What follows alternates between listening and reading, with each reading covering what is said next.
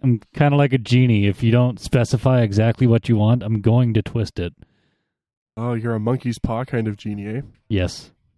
I mean, isn't that the most fun kind of genie? I don't know if it is. I mean, as long as I'm the genie. I mean, it could be the kind of genie that when you let out of the bottle is like, it's been more than 1,000 years since I was put in, so now I'm just going to kill you. Yeah, I like the genies where they're like, aha, 1,000, after 1,000 years I am free. Now you go into the bottle.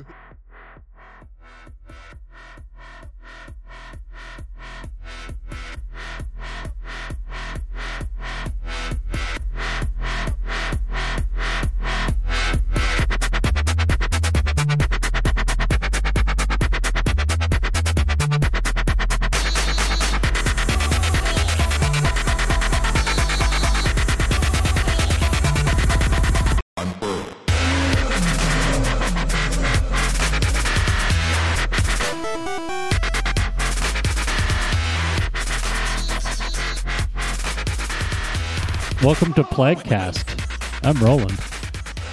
I'm Vox. There's the roar. We don't fucking care about your bullshit metrics anymore. Welcome to Unfurled. I'm Tal.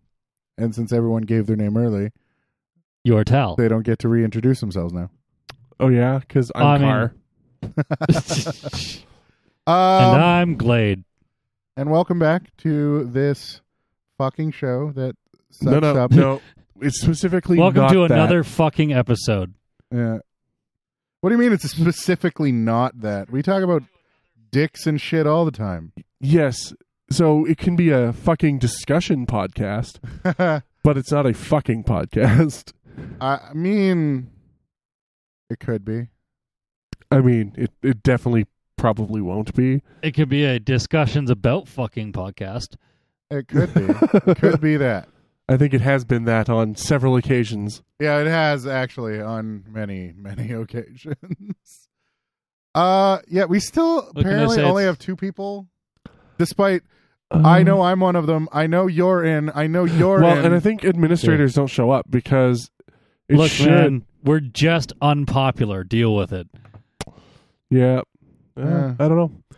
Maybe our listeners have finally gotten like tired of our shit. Wise to our socialist ways and how, we're deciding that like Okay, can I air a pet peeve here? Sure. So we just spent about 10 minutes going live, getting it going, working, and setting it up. Yeah. YouTube has now helpfully sent us an email telling us that we are now live on our channel. Yeah, I fucking love email notifications for literally everything. I'm going to just put that away because stop it. Yeah, because stop confirming things that we have personally done don't need to be confirmed by anything, really. Okay. Do you guys see the message that I put in chat? Are you guys able to see it? Nope. Are we shadow banned from YouTube? I don't know. Let's see. The last message I see was from Roland, and it says Duke. Yeah, I see me. What about this? Moo. Wow. We have to turn that off. What's that? We have vulgarity filtering turned on our fucking channel. Oh. Because I said dicks, and that didn't show up. Let's try it again. Dicks. Yeah. It shows up for me, but it doesn't show up. No, because it shows my dicks. Yeah, I see Vox. But Yo, Breezy. Like, I have two dick. I said dicks twice, but it didn't show up at all in the chat. Interesting. So we have some type of profanity filter. Maybe you have profanity filter. We'll go through the settings. Yeah. There have been a lot of changes. That's okay. Just don't swear in the chat. It's not that hard. Yeah. But there's been a lot of changes lately, especially with there's, I guess, been children-focused legislation. Yeah, so, okay. I'll show them children. I can talk about that because I actually know about what happened there. So, okay. Yeah, the FTC slammed YouTube with a fucking lawsuit alleging that they are violating a law in the States called COPPA, or the Children's Online Privacy Protection Act. Okay. Which stipulates that you are not allowed to collect information on children 13 years old or younger. That's why, whenever you go to a website and you'd see that, are you 13 years old? The ones we all ignore, yes. Yeah. That's why it's 13, because of COPPA. Because if you're under 13, you need you can't collect data, or you need express parental consent to do so. Yeah. Okay, that makes sense. So they got hit with a fine? Well, YouTube is saying that it shouldn't count because they aren't a children's website. And if children just happen to go to their website, they have no control over that. Right. But the government went, well, your creators specifically make content for children? Yes. So there was this whole thing about, they were like, well, there is stuff like Who's-a-Fuck-It's toy reviews, right? Yeah, there's a fuck ton of them. Yeah. Well, absolute, a fuck ton of them are also exploitive. But yeah, well, they're even Rhett guava Link. juice. Just think of like Rhett and Link, or like any of the other content creators that keep their content PGs so that kids can watch them. The thing is, there is a distinct difference between child targeted and child friendly. Yeah. There's still like all the Minecraft stuff that like people do, like the story mode stuff. Or the finger puppet whatchamaffuckit. Finger Family. Yeah, Finger Family. And it's 900 billion versions. Baby Shark. Yeah. So, okay, I understand. And so I'll admit, I'm happy to hear that there has been a ruling in that favor. Because YouTube is hidden behind the stance of, well, we're the platform, not the content creator, for a long time. Well, YouTube's argument now is that, well, we have YouTube Kids.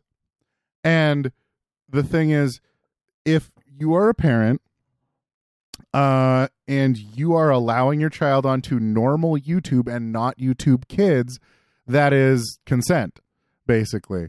And then there's the other thing about the creators going, we have absolutely no control over who views our content. Who views our stuff. That's also true. And one of the problems that the creators are facing is that they're now, since you technically can't collect information, there's no targeted ads on their channels. Yep. All of their channels have been 100% stripped of targeted advertising. Okay. So that means that those creators have now lost 60 to 90% of their revenue. Mm-hmm. Which is a problem. Just walk up to any person and be like, hey, so we are going to arbitrarily cut your paycheck by 60 to 90%, assuming you maintain current quality of work. And people will have a problem with that. Mm-hmm. As they should. You're just having a lot of problems these days too. Yeah, so the problem is there's no real good answer. No, it's much bigger than just slap a Band-Aid on it and keep going. Yeah. And it gets to like, okay, well, what is collecting information on children? Yep. Right? Is that, like what information? Or like, is YouTube liable for what its creators do? And then there is a question of whether the creators are liable. Yeah. That was another one. And there is no answer to those questions yet. No. And apparently the FTC has had a rather large turnaround in a lot of what they thought because they didn't realize how much of a complex issue it was. Yep. And how many people used the loopholes in it to be exploitive? Yeah. Well, because they were like, oh yeah, you can't do that. And then like, a lot of people were like, whoa, hang on. And they were like, wait, really? We didn't think anyone would have a problem with this. There's a mic in the shot. I fixed it. Oh. Yeah. But they're like, everyone freaked out, and their FTC's reaction really was, oh, really? We didn't think this was going to be a big deal. Yeah, we didn't think this was going to be as big as it was. So they're like, oh, maybe we should actually think about this for a second. Well, and Yeah, no, there's definitely some weird shit going on. I mean, did you hear about what was happening to like Markiplier's followers for a while here? Yeah, that was a thing. Right, so he was doing some streams and had 2 paddle emotes that he was using basically to get people to vote on directions during this interactive video series he just completed. Well, people were spamming them because, you know, that's what it literally it's how chat works. It's the internet. It's also literally what he told them to do. Yeah, and he explicitly told them, spam it in the chat. So all of a sudden, a large number of them were hit not with YouTube account bans, not with chat mutes, not with holds. Their entire Google account was suspended. The whole thing, everything. So Gmail, anything that touched that Google account was dead. Gmail, along with literally every login you've ever done, login with Google for your app store on your Android phone. The fuck? Why? No one knows. Yeah. And people were appealing it, and basically the appeal process looked like it was just being automatically replied to with, "We've examined your appeal, and the ban is going to stand."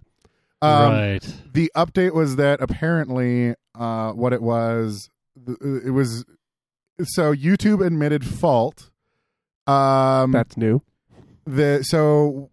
Apparently all the accounts that were banned were averaging about 100 messages per minute.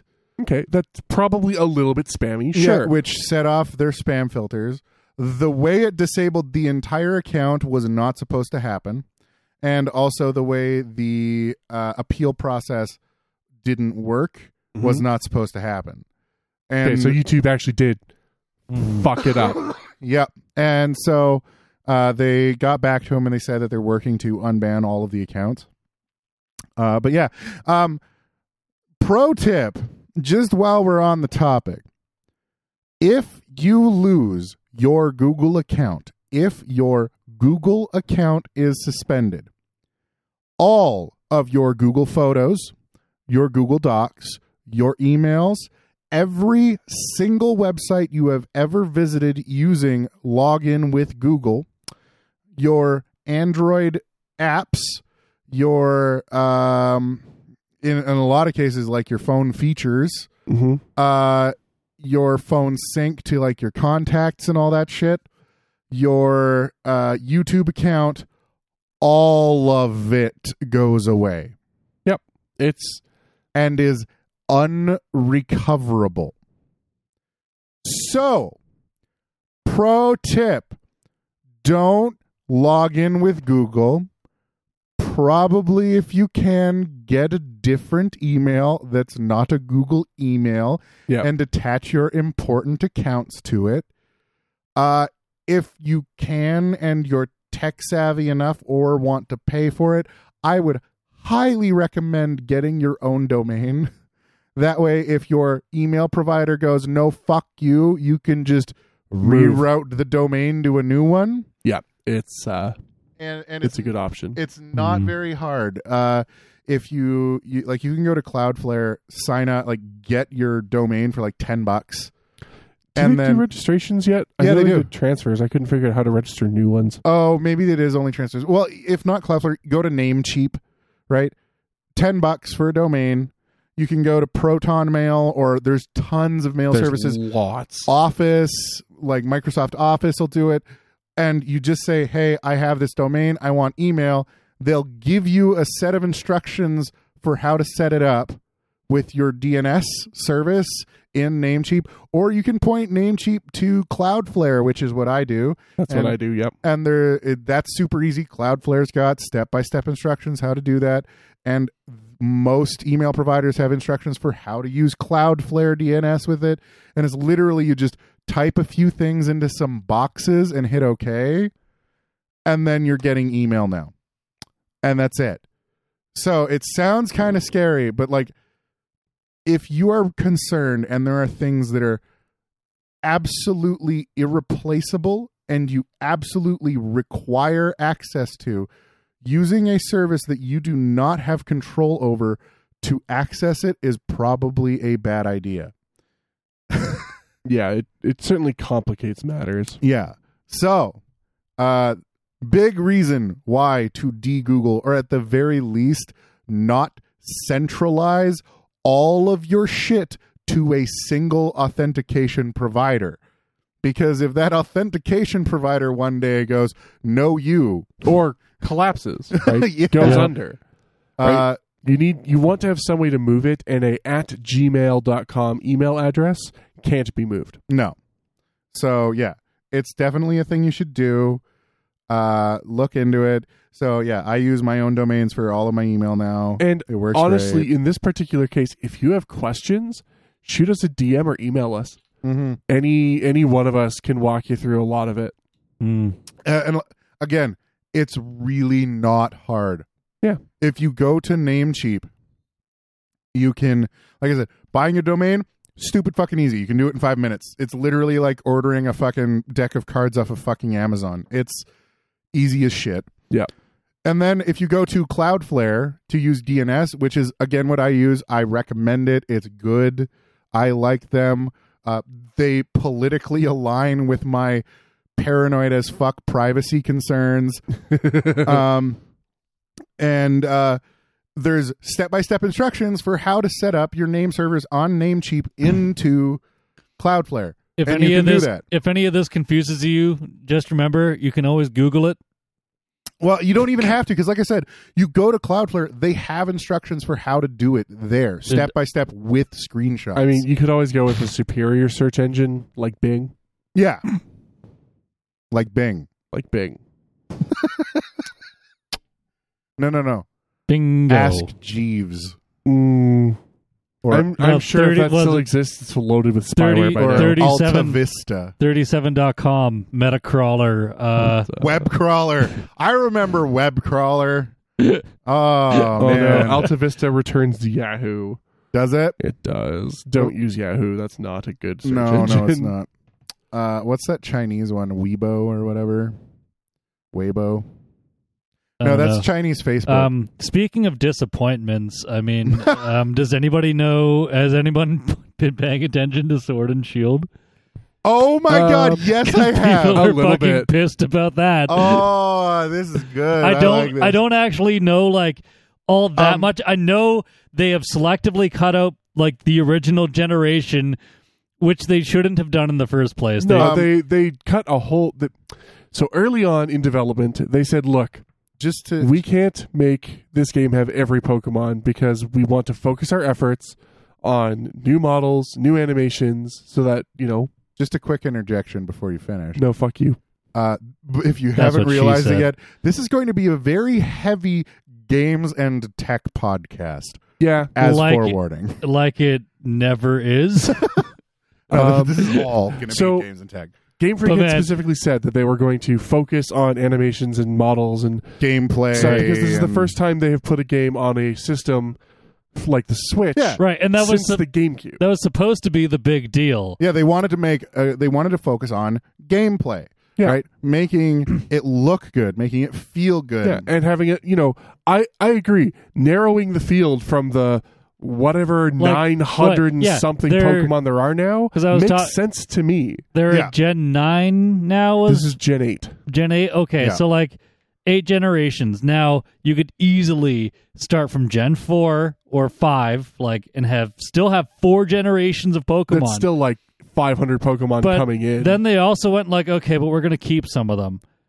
Because why? Because it's nostalgic and people literally go fucking apeshit over that stuff. But because the internet and people in general, people are now pissed just because the Pokemon that they wanted obviously aren't in there. No, that's not why they're pissed. Or is that not? That's not even close to it. I also understand. Yeah, it's one of, but then also the whole fucking headphones whatever thing that happened. I haven't seen that. So, okay, another thing that people are extremely pissed about is the fact that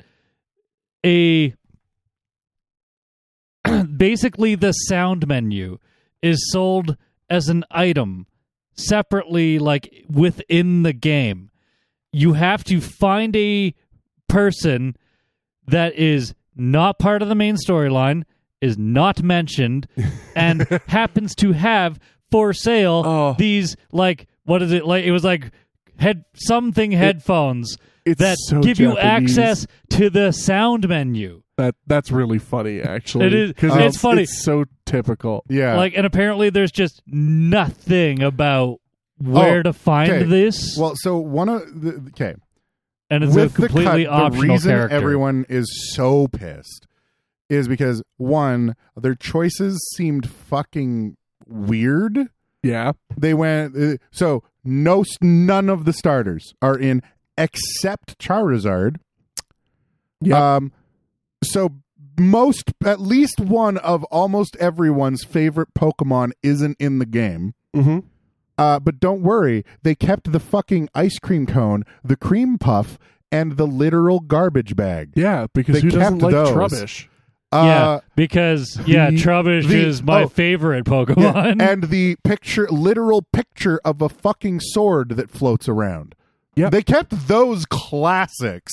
Don't worry. And then it gets even worse because people have gone and ripped the models out of the game and compared them to the models from the 3DS games, I think, and they are identical. Yep. Meaning they're no not new model assets. Development, no improved assets. Yeah. And that was their excuse. Well, and so the other another issue with the entire game being that Game Freak puts almost no effort into upgrading the actual game itself. Yeah. Surprise! There's actually a clip that I posted that's fucking hilarious where people were like, they basically said, better animation in quotes, and it's the two legendary dogs talking to each other in a cutscene, and it's literally just them with their stock standing and kind of wobble a bit, and then animation. like moving up and down. No, they don't even do that. It's just text box shows up and you hear a noise. Other than that, it's literally just idle animations. And then the one turns around and walks away. And by turns around, I mean the model literally just sort of Paper Mario style turns pivots, around, just 180s as it walks. Its legs are walking forward, and it just sort of pivots and then slides away. If they hadn't made a point to specifically shoot down people's, requests early on to say they were working on things like more lifelike animations and better quality assets, to then not appear to have delivered, that's where the real outrage is coming. I have I'm so happy that I'm at a period of my life where I just don't care about Pokemon anymore. And I mean, because don't get me wrong, I'm going to be playing one of them because I like all of them.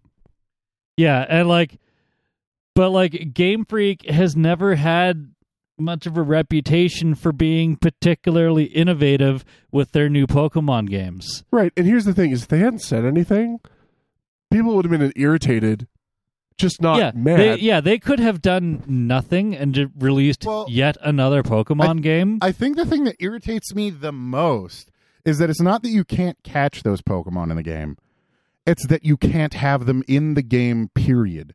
This is why I feel like they shouldn't have kept basically any of the old Pokemon. You can't import them. You can't anything. The Pokemon Bank, which is a connected feature, doesn't let you bring them in. Yeah, it's just no. You cannot have them in this game. And so soon after the whole Pokemon Bank thing to begin with, it's not that old, is it? It's real old now. Yeah, it's pretty old. It's been around for several years. How old is real old? Like 5 years. 5-6 years. I mean, it was around in XY. Yeah, I guess. Yeah, I mean, I guess that's old. For these games when they're coming out every couple of years, right? There was XY, XY2. But the fact that the character models, exact same from the last games, I feel like maybe that given that they didn't really change anything in the first place, they probably could have just been like, yeah, okay, we'll integrate the Pokemon Bank. And that's sort of the problem, right? Is they said that they were doing it for these reasons, and those reasons proved to be invalid. Yeah. So why did they do it? And it points to ulterior motives, right? They just didn't want to do it anymore, probably. Things like false scarcity, really cop-out way of dealing with complaints from the competitive Pokemon crowd. And balance has been a problem. I mean, in any game where you have 900 characters to balance, you're going to have some fucking problems. With 1,000 characters to choose from, you're going to have balance issues no matter what. I don't know. For me, this is going to be really callous of me, but I'm sorry if you're a competitive Pokemon player. I don't know how to help you. You don't need the air quotes, friend. There are better ways that they could have dealt with it. Like, if this meta is getting out of hand, just fucking ban the Pokemon from fucking competitive. They do. For fuck's sake. Banning in competitive play is normal. Yeah. Magic it happened all the time in Smash Brothers. Happens all the time in Magic. Magic bans cards before they're even fucking released. Like, Jesus Christ. It's really funny when they're like, we did this card, and then the tournament board is like, no. But wait. You can use that wherever you want, just not in my space. Yeah. Well, those cards are still perfectly valid in other formats, but just again, not standard. On top of that, it's not like there's fucking 3 million watcher fucking Pokemon tournament things. It's not like this is a huge. In my mind, that should not have been a huge priority because it's not. It is though. The World Pokemon Championships are still popular. I've been watching this from the sidelines for a while now, and it's one of the funniest fucking things I've seen in a while. It's just for a few reasons, but mostly players getting super pissed over something that doesn't matter, and then Game Freak getting fucking shit on because they did the same thing they always do and just kind of tweaked a new Pokemon game a little bit. See, you say it doesn't matter, but clearly it mattered to a lot of people. Yeah. It doesn't matter to to me. You know what the biggest travesty for me is? What? Cubone's not in the game. Unplayable. I mean, obviously. What about Vulpix? You'll just have to pick a new favorite. No Cubone, but I can have a trash bag. Yeah, there you go. Thanks. You can now make Trubbish your favorite. Do they please tell me they still have the keys. Why couldn't they have removed all of the fucking Pokemon that they were ridiculed for making in the first place? Ridiculed in North America. I bet you the project managers were the guys who kind of drew up those concept pictures in the first place, and they're just but we can't. They're so they're the best Pokemon. Everyone has their favorites. And the other thing to remember is... Not Trubbish.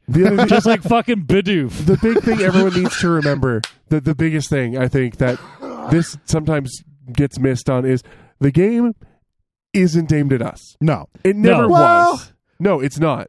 It's not. The game is made for people who are in that 12 to 15 area. Tal, I'm sorry, you're not 8.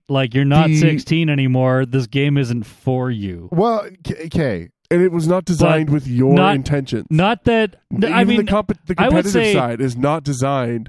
Not that all, I wouldn't be disappointed as a 16-year-old to see what they decided to put into the game in favor of what they could have done with it.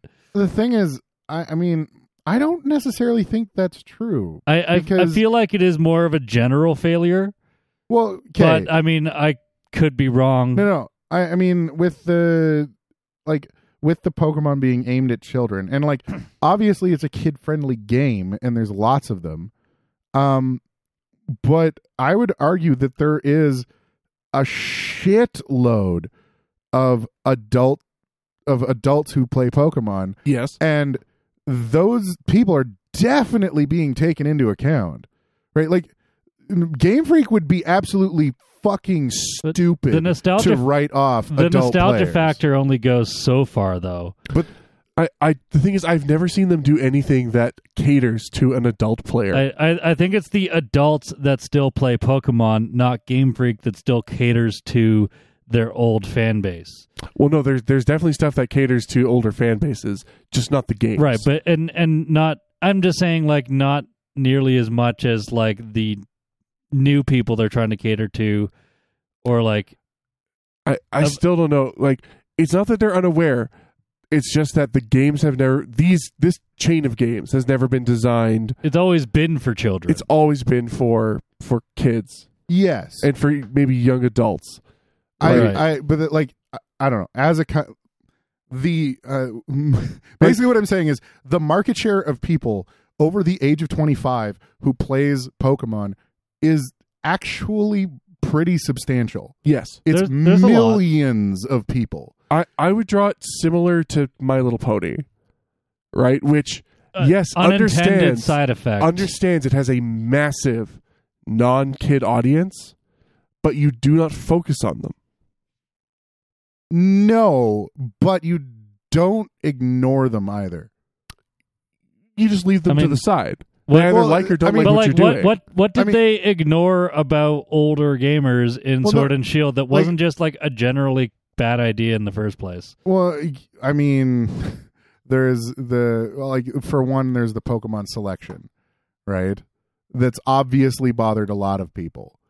It has. Right, but the people were already bothered because they already knew that older generation Pokemon were getting axed. People were already upset about that. Yes, and that's what I'm talking about.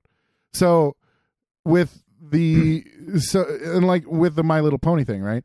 Once that started happening, they did actually put in references and little nods to that community, right? So they didn't cater to them, but they absolutely included them. And I think that would be a thing, like, while not explicitly designed for me, right? I'm definitely not the target demographic. I'm definitely part of, like, our age group is definitely going to be in their research numbers. Oh, for sure. Like, you can't ignore the group. Right. So, but again, I don't think it's weighty enough for them to be making large scale business decisions on. Yeah. The one thing for me though is that, okay, if the extra effort didn't go into making assets and they, and they were just porting shit, where did it go? Yeah, why couldn't they have just fucking copied the assets over? It's not like that fucking card is too small. Yeah, right? Breath of the Wild is on this fucking cartridge. I'm sure they could have put them on. So if it wasn't a manpower problem, which it very obviously was not, why? And I think it's going to fall down to the direction on the project wasn't either clear or missed what the audience was actually expecting. Mm-hmm. Right? And it happens. And like, not every Pokemon game has been stellar. And in fact, many of the more recent ones have been bad. Cookie cutter. I remember a lot of underwhelming Pokemon games. Yeah. Honestly, Sun and Moon was a lot of fun compared to Black and White. I don't remember most of Black and White. I've never owned, but I heard was awful. It was just plain. Yeah. I mean, and to be fair, right? Like, my favorite one was X and Y. Because in X and Y, they have so many Pokemon that you can actually actively catch, and it made playing the game fun because I wasn't sitting there going, oh well, I'll never catch this one, and you didn't have that. You're always running into a variety of Pokemon as opposed to a large variety. Your 15th fucking Zubat. And yeah, exactly. And like, the other part that's kind of a piss off is they're like, yeah, we're cutting all these Pokemon.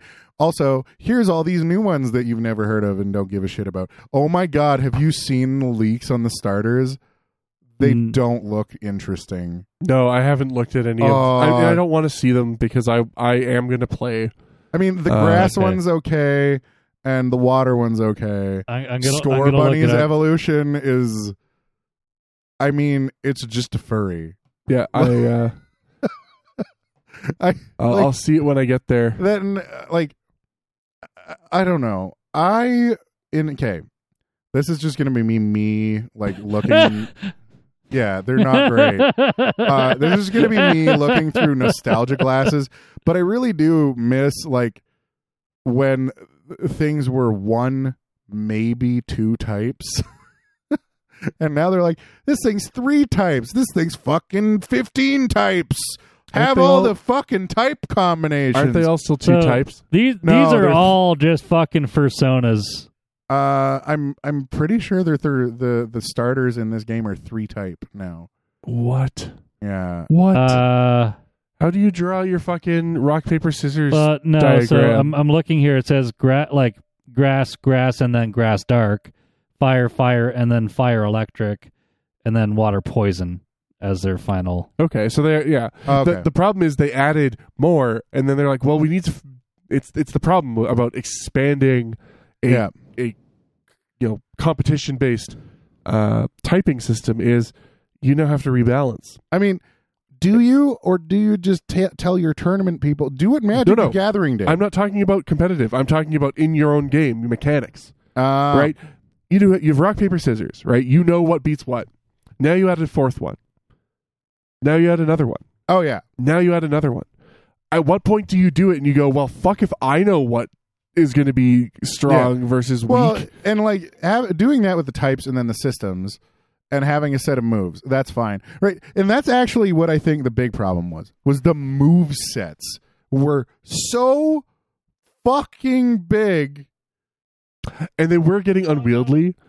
Like, I know at one point, in a previous game, they actually chopped a whole bunch of stuff. Oh, yeah. Well, for like every Pokemon, there's like 50 goddamn moves. Yeah. Right? So they're like, it's like, I don't know, what's better, flame roller or flame wheel or flame spinner? Yeah. And it's like, how many of these do you really fucking need? So, and then you're going to watch the speed run, and it's just going to be one move that's the most powerful of fucking everything for the entire game. Instead of cutting down the Pokemon, maybe cut down the potential move sets. Yeah. Right?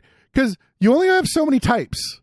Right? So you could have like a fire dragon, and then this one's a fire dragon, and that one's a fire dragon. And hey, they only have these moves to choose. Then it doesn't fucking matter. It becomes a lot like Destiny with their guns now. Exactly. I was about to get there. What you do is you turn them into skins. Basically. Right? You go, these 6 different Pokemon have the same type, the same general move sets, and the same theme. Right. Maybe they won't all get the same moveset as they evolve. They won't have the same evolutionary ladder, but like they can all be applied to the same general samey. And then like, it's like Destiny. They're just skins. It's just like, this one has these traits. This one has these traits. They all just have the different traits, and it doesn't matter whether it's a fucking Charizard or it's a fucking, I don't know, Blaziken or whatever the fuck. Like you know what I mean? It like, then at that point, you can pick your favorite Pokemon. Oh my god. Apologies to our viewers for our camera, which is slowly melting. The tape is failing us. I don't think it's just the tape. Tal, I think you have a 3D printer. God. Why don't we have a stand for this? But yeah, so I'm gonna still play it, and I'll let you guys know. You'll have to give us a review on it because I've been a diehard Pokemon fan. Like, I mean, I was a diehard Pokemon fan to start. Yeah, and like, we all love Pokemon. Why everyone's so pissed off about it? It is truly a multi-generational fan base worldwide these days. It's crazy to think. It's truly incredible parents, how many people still appreciate Pokemon to this day. Well, it's kind of weird to think that there are parents taking their kids to go see things like Pokemon movies who went and saw them themselves basically, as kids. Pokemon's becoming like the old Disney movies with like all the jokes for adults. Yeah. Where the adults appreciate it on a completely different level from the kids, which is part of that whole demographic thing Tal was talking about. I don't think we should be so surprised, though, that video game franchises are transcending generations. Well, it's not that is surprising, but I'm just kind of surprised that Pokemon has been going for that long. I mean, it makes sense to me because it's something easy to fall in love with as a kid. They're all very cute, and like the designs really just kind of... Actually, mechanically, as an RPG, Pokemon is pretty solid. Yep, the core mechanics have always been pretty good. So you have a decent core game with cute characters that kids absolutely love, and then you add on the nostalgia factor. It's a fucking perfect storm. Everybody knows what it is. Yeah, it's the same reason I played the 2 PS4 Digimon games, to be perfectly honest. Yeah. So, I mean, and especially like as a parent, you're like, what can I show my kid? And you're like, holy shit, Pokemon's still around. I loved that as a kid. And of course they're going to buy it. Well, right? Yeah, the fact that you have something that both you and your kid can appreciate, as opposed to whatever the fuck your kid appreciates that you have to then tolerate. I am going to move us on, though, because we have been rambling on Pokemon for a while. I refuse to change topics. Yeah. I wanted to talk about some, I could talk about other games, but I wanted to talk about some tech news. Okay, talk about the fucking tech news. So AMD has just announced the new processor that everyone knew was already coming because of various leaks and just general suspicion. So AMD has now released the R9 3950, which is... That's a big number. Yeah, the 3950X. Okay. The 3950X is a $750 processor, so not cheap. I've heard worse for a product. I have definitely seen more expensive processors. That's still like a mid-range Intel proc. Yeah. But the reason that this processor is so fucking cool is that for $750, what you get is a 16-core, 32-thread mainstream, mainline processor that base clock is 3.5 gigahertz. And they're claiming, though everyone's like, yeah, right. They're claiming it boosts up to 4.7.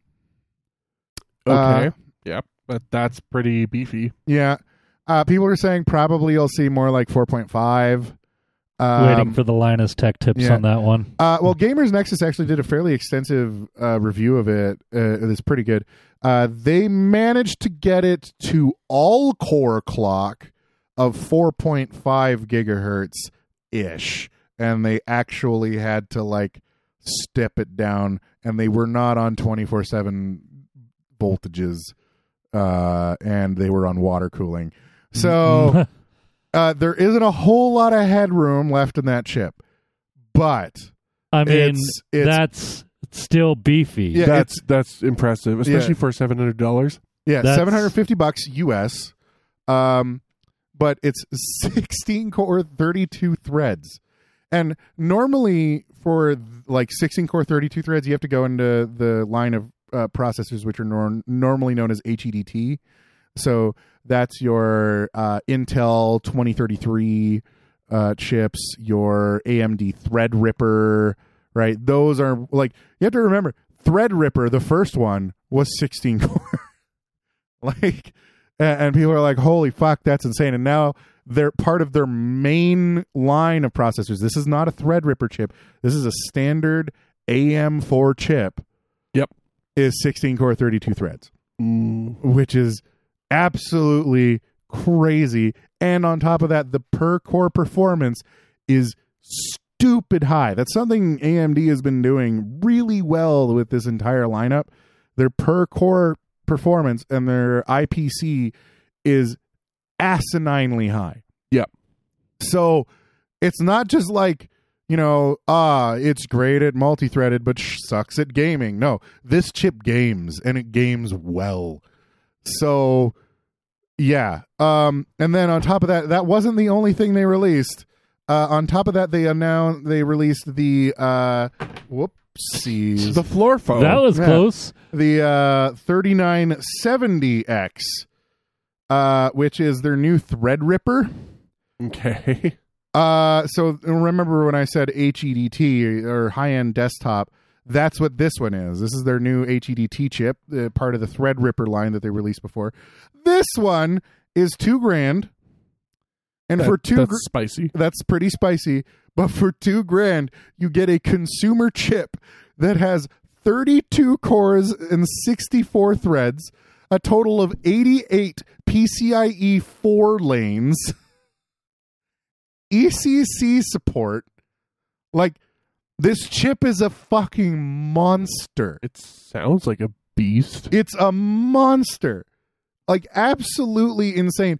And apparently it supports on-chip NVMe RAID. on the processor? On the processor. So you're rating your NVMe drives directly on your processor. That's disgusting. Like, that's actually gross.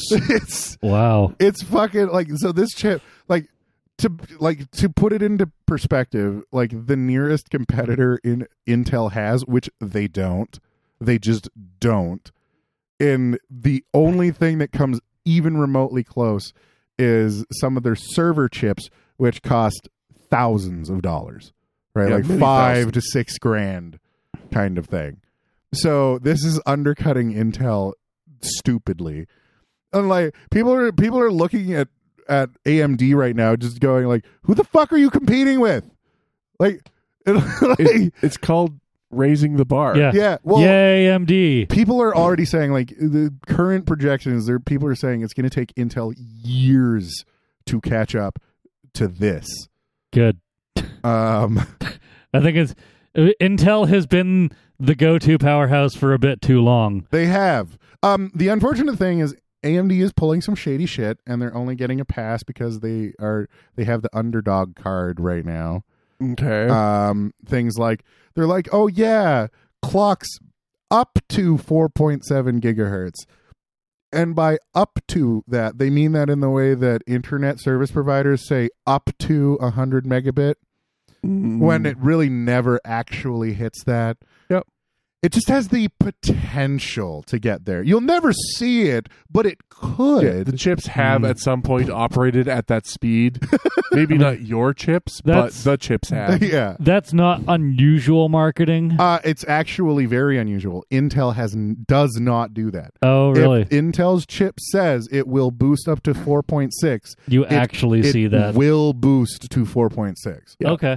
In fact, from what I understand, a common practice for people like Intel is if they can't get it to a clock speed they want it to, then they sell it as the next chip down. Yeah, that's actually how that works. The chips are binned up, right? And that's why they get so much more expensive the higher up you go. At the very least, this will hopefully help Intel be a little more competitive with their pricing. That's what I want. I want to see that cause Intel to price down. Yeah. So what you'll like right now, the top of the line Intel chip, the 99KS, is a 5 gigahertz chip. And it's kind of crazy. But the thing is, it's just a 9900K that's been binned. Yeah. And so they're like, hey, it's a 9900K. These ones are really, really good, though. And they can go up to 5 gigahertz. Well, instead of just releasing them as part of the K line, we're going to pull those out, relabel them KS, and sell them for profit. Yeah. Fair enough, I guess. But yeah, so... yeah, AMD is kicking ass and taking names. Also, we talked about this a little bit before the show. In the server world, they have now their 64-core 128 thread. Oh my god, I want it. Guess what the fucking TDP of that chip is? What's the TDP? The thermal output. Oh, what? 200 watt. The chip that's in the server down there, my 980X, is 160. That's a 6-core. That's gross. So AMD has managed to cram 64 cores, 128 threads into 200 watts at asinine clock speeds. They have they support multi-socket with 4 terabytes of RAM per socket, 128 PCIe lanes per socket. Like, man, you're just making me want to build that as my last computer. These chips are stupid. I don't even like one board with 2 of those on board with 8 terabytes of RAM. You just virtualize everything. Okay, so someone actually did the math that if you were selling services AWS style at AWS prices, and you had a dual 64 core setup with the 8 terabytes of RAM, decent storage, NVMe style, and all that, and you had it hooked up with good networking, you would be generating about $5,000 to $7,000 per month. Yep, that's how much shit you can cram into that one server. Wow. $5,000 to $7,000 worth of AWS services per month in that one unit. In one unit, yeah. If you were reselling it, right? So with that, so the processor is $7,000 each, and then you got the board and all the storage. You're looking at an ROI of like 6-7 months. Yeah, instantly, like fucking. It's asinine. I've like I said, like I mentioned before the show, this board has 11 world records. That's amazing. I want to see it benchmarked. Well, it's really funny too, because like at Intel's highest level, they did some benchmarks and they beat out this chip, and they're like, "See, we can do that." And apparently, there's this video online where these HP engineers that were there. This wasn't supposed to end up online, but it did. But they just kind of put up the power limits by about 25 watts, and it leapfrogged the Intel CPU immediately, and that was still below the TDP of the Intel chips. Yeah, that's great. Like, I don't know what AMD's doing, but holy shit, keep it up, because if any of this trickles down into the mainstream world, like, fuck me. Like, one of the things that AMD already does that I love, all of their consumer chips support ECC. Yeah, and I'll admit, ECC didn't used to be a thing you really needed. It's really valuable today, though. Well, when you're running, 32 gigs of RAM. Yeah, you right? don't want one bad bit exactly to shut you down. Like, and there's a whole lot of potential for bad bits. And on top of that, like for me, I run servers, right? I have problems with that, like, desktop server, that 980X without ECC. I got trouble with that all the time. It's not that blue screens or whatever from time to time. Oh yeah, just like shit stops working. But my storage server, that's a Xeon with ECC. Mm-hmm. I have never had a problem. No, and that's what you pay for with ECC, and that level of hardware is you're not necessarily paying for power. You're just paying for reliability. Yeah. Yeah. And like, I couldn't imagine 8 fucking terabytes of fucking ECC memory. It makes me drool. I would love to get there. 256 threads with 8 terabytes of memory. Yep. And like, what is that? What is the amount of memory per thread? I'm just curious. If you were to spin up solo machines on each core, just one core with max memory per core. Yeah. So that's 8,000 gigabytes.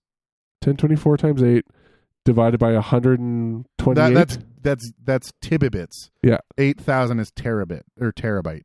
Okay. So 8,000 gigabytes divided by 256 cores is 31.25 gigs of RAM. It's still almost 32 gigs of RAM a core. Yikes. A core. Right? You could run 256 virtual computers running with the same RAM as my desktop. They would just be single threaded. Wow. Right? Or you run them dual cored, and now you've got 64 gigs of RAM in a dual core system. Yeah. On 128 dual core systems. Oh, man. There's going to be some sexy fucking technology coming down the road. Right, so that's the extreme end of the Epic line. Then you have Threadripper, which is consumer grade, $2,000, 32 core, 64 thread. Yeah. And you take the one step down into actual, like, real people processors. $750 today still gets you 16 cores, 32 threads. That is insane. Yep. And if only we designed consumer level software to take better advantage of multi-threading. One of the guys I was watching talk about the new Epic CPUs, he said that benchmarking actually becomes a problem. Like, how the fuck do you benchmark it? Like, the software literally cannot keep up. So the only way you can benchmark these is by generating scenarios where you, like, spin up 50 virtual machines and pin all. Like, that's the only way you can do it. Because consumer loads, in fact, all the server loads don't get there. It actually reminds me of when when I was working in the call center, internet speeds, when they were getting up to like the 100 megabit, like that you couldn't speed test. You had to torrent 4 simultaneous versions of like because no one's speed test tool could actually throw a file that fast. Bandwidth was not that readily available yet. When Nitro first came out, the first time, at like the 250 meg, when we were like, what can we do with all this power? Back when it was like $300 a month for it. Oh Jesus, yeah, right. I was going to say we're getting a bit late here. We've been going about an hour. Let's get Car's thing going on, and let's fix this nonsense. So we'll be back, and I haven't seen any email yet, so we may be wrapping it up here. But we'll let you know once we get back from the car segment thing. Oh, and the camera just gave up life. We'll deal with that. Okay. Here you go, Tal. Good evening, ladies and gentlemen. Happy Halloween. My name is Carr, and tonight we get to go over everything. The party is done, the votes are counted, and everything like that. And yes, I know it's a week late, so shush. So, as I alluded to, of course, in the last episode, we had our election coming up. Canada has now voted. So back on October the 21st, we put in the Liberals back into power, but with a very large caveat. Now, I spent a lot of time in the last episode and segment going over sort of the nuances of minority government and what that means. So, like from a technical standpoint, so I'm not going to go over that in detail again. But for those of you who have not looked at the news or whatnot, we shook out a pretty expected result. Funny enough is, for once, the polls were by and large on point for the spread. Now, of course, in the last episode, I talked about how wide the spread of this actual seat count was compared to the popular vote count. And again, that's just because of the nature of our system and exactly where those popular votes actually sat. So after the election last Monday, we came out with the Liberals having 157 seats of that 338 there that is so important. But basically, everything else kind of shook out as it was expected. So the Conservatives actually came ahead by about 1.5% point on the popular vote. So across the country, more people voted Conservative for any single party, something that was very much highlighted by Scheer in his speech, and I'll get to the speeches here in a moment. But the Liberals still have what I would consider a relatively stable minority government. So with that 157 seats, right, they were only a few seats short of majority. Granted, it would have been a very, very tiny majority. Now, the next winners up, of course, were the Conservatives, 121. So, of course, they're going to be forming the opposition. Surprise, surprise. Now, frustratingly, the Bloc did come out completely resurgent. So they jumped from the 10 seats they had going into this election and not even having official party status, now back to 32 seats. So Blanchette did a hell of a job in making everyone in Quebec decide to say, you know what, fuck the rest of Canada. So, again, my opinions on the Bloc are well stated. So that basically came at, by and large, expense to the NDP. So Singh was only able to hold on to a single seat in Quebec. There is a single NDP MP in Quebec. I kind of feel bad for the guy. So other than that, almost all of the NDP support, there was a scattering of it, like 1 or 2 seats in the Maritimes, a seat or 2 in Ontario, but most of their support kind of actually stayed afloat in BC. Now, the Greens picked up a couple of more seats, so they're now at 3 seats instead of just 2, which is nice for them. But again, the frustrating part is they had almost as much of the popular vote as the Bloc, and, well, the Bloc have 10 times the seats. So, again, my opinions on voter reform are also on record. We did also end up with a very interesting result in that we have an independent sitting, and that is none other than Jody Wilson-Raybould, who we've covered extensively. She was, of course, the former AG, the former Minister of Justice, and she managed to keep her seat and wrested it away from the Liberals. So that'll be very interesting. Now, in practical political terms, she does actually have, very little power as being just a single sitting MP, and it's not like the swing on the Liberals is a single vote for their majority. So, but it is still nice that, well, for one, she kept her job as a member of Parliament. And also, it is still interesting that her voice is going to be there. And I'm curious to see if other things might start peeking out now that she's actually full on kept her seat as an independent and will be there at least until the next election. Which brings me to my next point. A lot of people joke that in a minority government, we're going to be going back to the polls in a year and a half, 2 years. Now, the way I'm seeing with this particular one, first off, the swing. So the Liberals, again, they're short 13 seats for majority. So there are 3 different parties that they can turn to at any one time on any particular issue-by-issue basis, depending on how cooperative those other parties are feeling. So we'll start with the obvious one, the NDP. The NDP and the Liberals lined up a lot on basic fiscal policy. Again, the Liberals are wanting to slowly back off the deficit we've been running the last 4 years, and I'm very much okay with that. But the NDP, of course, are going to have their push for some of their more left side views, especially on the environment. So again, they completely oppose any sort of expansions of the pipeline systems in the country. They've been pushing hard, and they were campaigning hard on pharmacare and dental care plans to expand the existing Canadian healthcare system, which, again, this might be neat if that comes out. So those are a few issues that the NDP had said they very much would want to work on. Now, while it wasn't one of their priorities they sort of formally put out, on election night, Singh actually did talk about how he was wanting to push for electoral reform. And again, I don't blame him. The NDP collected more than twice the popular vote of the Bloc, and again, they ended up behind them because, again, in a lot of the Quebec ridings, there was a lot of vote splitting between Liberals, Conservative, New Democrat, and then Bloc, and in a lot of cases, the Bloc are the ones that benefited from that. So again, not surprising that they would be pushing or wanting to at least suggest electoral reform. Now, the problem with that then goes to the next bits of power. So the Bloc, of course, would not at all be okay with electoral reform unless it involved some sort of complex process that would allow for, mixed member proportional or some other system that would allow them to have both local and popular vote MPs. Which the difficulty in that system is, of course, it's more difficult to explain to the common voter. It's one of the reasons that, again, first past the post is still stuck around so long. It's simple. Frustrating as it is.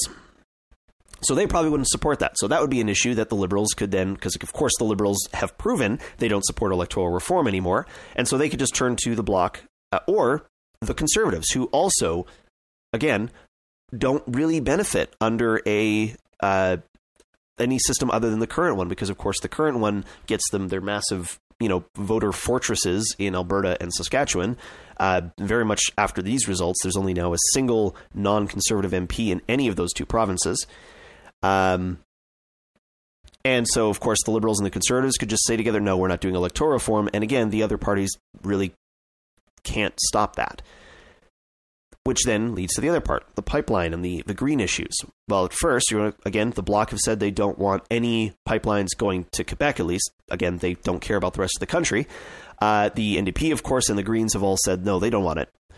But this would be an issue where it'd be very, very interesting to see the Conservatives actually be able to explain voting down the Liberals on a pipeline.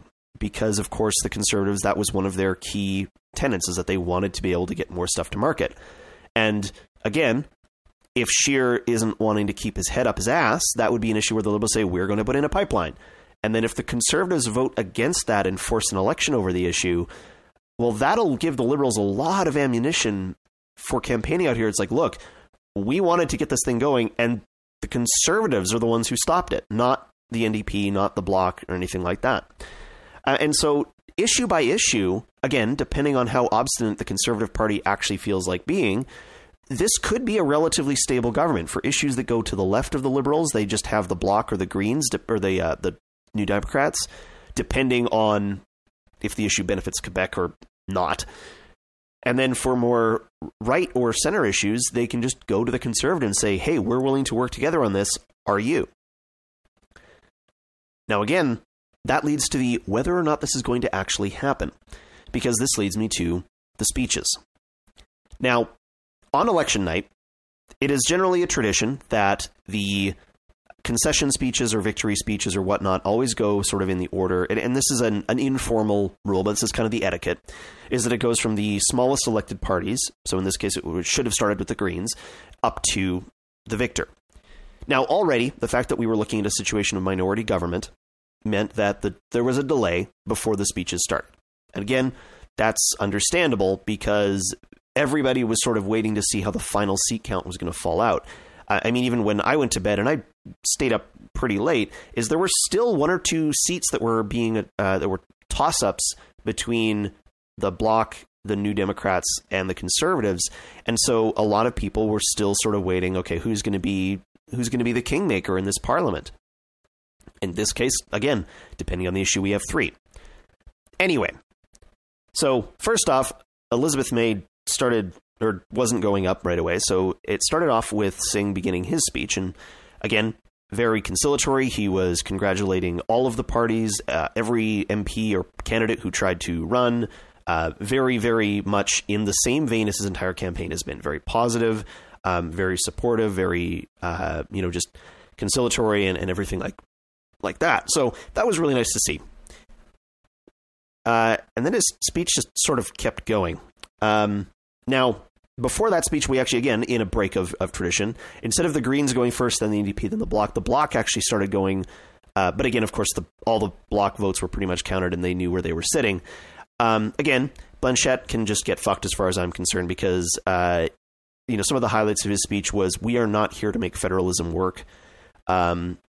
Basically, we're going to vote for anything for Quebec, and if it's not involving Quebec, it was almost like he almost sounded like he would just abstain if whatever issue was up just wasn't even going to involve Quebec at all. Like it's just, again, it's one of those cases, and I don't know if it's to the same extent in, say, Great Britain, where they've got the Scottish Nationalist Party, or the more the Irish parties in Parliament, and if it's the same feel, but it is overt in how much basically Blanchet just doesn't give a shit about the rest of the country and is happy to take our money as long as it benefits them. So that was basically his speech. Anyway, so his speech finished. Singh was up on doing his speech, and it did start to drag a little bit, especially for a smaller party and everything like that. Listed out some of his things that he would be happy to do to work with Trudeau. And one of the things, though, that he did bring up in his speech was electoral reform, which I've already discussed. And then we had a little bit of a snafu because, of course, Singh was still speaking, but this was getting on to like 11 o'clock Mountain. So, it's pushing 1 o'clock in the morning in the East Coast. And then Scheer starts to go up. And before Scheer got, I think, a word or two in to his speech, Trudeau went up and began his speech. So that was a little bit of a snafu. Now, I had been watching the coverage on CBC for full disclosure, and even the commentators and everything sounded very confused all of a sudden when this started happening. And there had already been some confusion about who was going first, or as people were getting ready for their speeches. So it wasn't like this was already not really a smooth night in this department. But basically, because Trudeau had won, CBC decided to do his speech live, and then, to their credit, as soon as Trudeau's speech was done, they snapped back to then playing Scheer. So I'll go over Scheer's speech first, and then I will jump, even though technically Trudeau's finished first. But basically, Scheer's was very combative, and this is why I'm curious if what I mentioned there a few minutes ago is actually going to happen, and if he is going to be willing to play ball, as it were. Because almost his entire speech was very confrontational. It was a speech made as though, they would be the next government. The moment they had the chance, they were going to take out Trudeau, because obviously the majority of Canadians wanted that to happen, even though, only a third of Canadians wanted it to happen. It's just you got more votes than all the other parties combined. Now, this has also led to an interesting situation, and I'm probably going to cover this in the following weeks as it starts to play out a little bit more. But generally speaking, it's always sort of normal for a leadership review to happen after a party wins or loses an election. And Scheer may be looking at that now, but already talk is going on about that, because it's like, okay, if Scheer couldn't win against a Trudeau that had the electoral reform broken promises, and then the SNC Lavalin thing, and then blackface, and you couldn't beat this guy, what the hell was wrong with you? And so a lot of that discussion is starting to go on. But again, Scheer's speech was very combative. He never thanked any of the other parties for running or their part in democracy like the other two parties. I mean, even the Bloc had said that nominally. And then basically made it sound like his speech was just the speech of the government in waiting. Now, Trudeau was far more conciliatory, and of course he very much had to be because, well, he just had his majority knocked out from under him. He was very conciliatory towards especially the areas where they lost massively, namely Quebec, and then Western Canada. Now, as I mentioned earlier, every single seat in Alberta and Saskatchewan went Conservative, with the exception of one in downtown Edmonton that went to the NDP. That's where the U of A is. And so, again, he said that he still wants to continue to assist. And in a news conference that followed a couple days later, he did reaffirm that he's wanting to get the Trans Mountain Pipeline built. And since then, we have, in fact, had basically the preparatory work for construction starting. The companies and everything are starting to get their ducks in a row. They're getting their staff on site, etc. So, and as I mentioned, is unless the Conservatives want to be completely hypocritical dicks and bring down the government over anything else that has to come out of that, I mean, that'll just be weird. But that is sort of my election postmortem. I know my segment is running a little bit long tonight, so I am going to wrap it up there. But the two of the big things that I'm going to be keeping an eye on, of course, is, again, how this shakes out with any leadership changes in the Conservatives.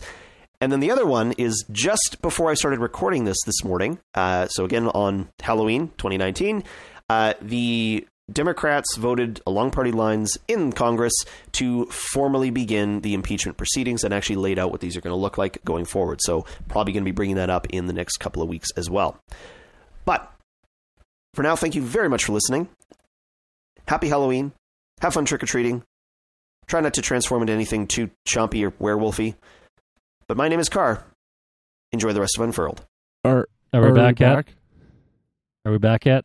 Are we back yet? How about now? Are we back yet? How about now? Are we back yet? I don't see any new email. Nope. Yeah, no, the whole thing with Don Cherry was a little weird. And he totally could have kept his job if he wanted, allegedly. Well, supposedly. I see both sides of the argument. I think we overreact to a lot of shit these days. Yeah. I don't know. Like, it's... I see both sides, really. Like, it's... He was... Should the guy have lost his job? Probably. I don't really think they made the wrong decision. Should it have been like... He could have been a little more. He could have been a little more candid than you people, and like talking about how they don't support our country. That was a little on the nose. There was no like veiling of like what he was referring to. So in that, I do think that he deserved to be let go. Fair enough. Given that, yeah, and it's it's just. Like, I've seen people talking about, like, making jokes about it, like, like Don Cherry the racist and shit. And it's like, okay, no. Like, the guy's got some pretty strong opinions about immigrants. And one thing that I think a lot of people seem to be forgetting lately is that immigrant doesn't mean not white people. Yeah. No, it means literally someone not from your country. Yeah. So, I don't know. Everyone assumes that when you talk about immigrants, you're just talking about brown people, and it's like, no. Literally not that. In fact, you're pretty racist for making that assumption. But yeah, no. So it's like, I don't know. Calling him a racist, calling him all kinds of horrible shit. No. Should he have lost his job? I mean, he said something pretty racy on a television show. So in a position where he probably should have known better than to do that. That's the point I would also make is, what the social climate is like. Just watch your words. Yeah, It's not like professional. It's not like he didn't know that was a troublesome statement. Yeah. Like if he was on Unfurled, okay, and like our standards are pretty fucking low. And you're right. He stuck to his guns on what he said, at least. Yeah. Like, and it's not like he was really it doesn't seem like he was really intending to be extremely offensive, but more or less that he was being honest. But he was pretty offensive. He was being offensive, yes. But I don't know if that was his intent, though. I don't know. It seemed like probably, and if you're saying that apparently he could have kept his job, it was probably like we need you to apologize or you're going to lose your job. And he went, no. And he went, all right, I'll lose my job. Yeah. Which, I mean, it's like, oh no, that's the call you want Don to make. Cherry, who's how old now and how rich now? At the same time, I'm not going to cry for the billionaire old man. No. Because, I mean, worst case scenario for him is retired. Yeah, people don't like him very much anymore, and he fucks off to Fiji and buys a new Maserati. Like, how do you sleep at night? On top of a pile of money with many beautiful ladies. Yeah, oh God, I can't remember who it was. I think it was Nickelback or something. No, it was some tech dude. He said something and people were like... He's 85 years old. Yeah. Jesus. But yeah, there was this tech dude. He said something and people were like, you're never going to work again. He's like, bitch, I'm retired. Why would I? Yeah. Like... and it's the same sort of situation. I'm not worried about Don Cherry. Yeah. Oh no, Don Cherry will never work in this. Don Cherry will never work in this corner again. Yeah, Jesus. I'm not gonna lose sleep. We're wondering if Don Cherry's okay. If he's cold and alone. He's fucking better than fine, man. Yeah, like Don Cherry's current worst case scenario is better than most of our best case scenarios. At Don Cherry's age, like, doing fucking anything at that point is to stave off boredom. Yeah. Like, he didn't need that job. Probably why he also didn't go back. Like, if he had that option, there's no reason to stay. But yeah. So, take us out. I want to go home to bed. Yeah, hurry up, man. We don't have any emails, I guess. No, there's none. No. So, we would like to thank all of our listeners. If you're watching on YouTube right now, be sure to like and subscribe. Do all that bullshit. If you don't, I will come to your house and cut you. Don't forget, this podcast is not child-friendly. We would like to thank Omari and Screen Fox for the logo and the music. Thank you. Also, a very huge shout-out to all of our patrons. We love you so much. Don't forget to subscribe to our Patreon if you like what we do and appreciate us. I would meme and say eventually. I would meme and say I love you with mouth, but that could be misconstrued, and then suddenly we're prostituting for patrons, and I think that's against the TOS. I'm pretty sure that's against the TOS, so let's just not. We should make that a tier.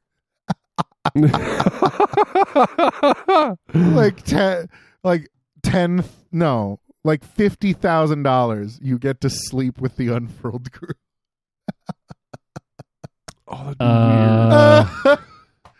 weird. We would be banned from Patreon. We'd be banned from a bunch of shit. We'd be banned so fast. I'd ban you.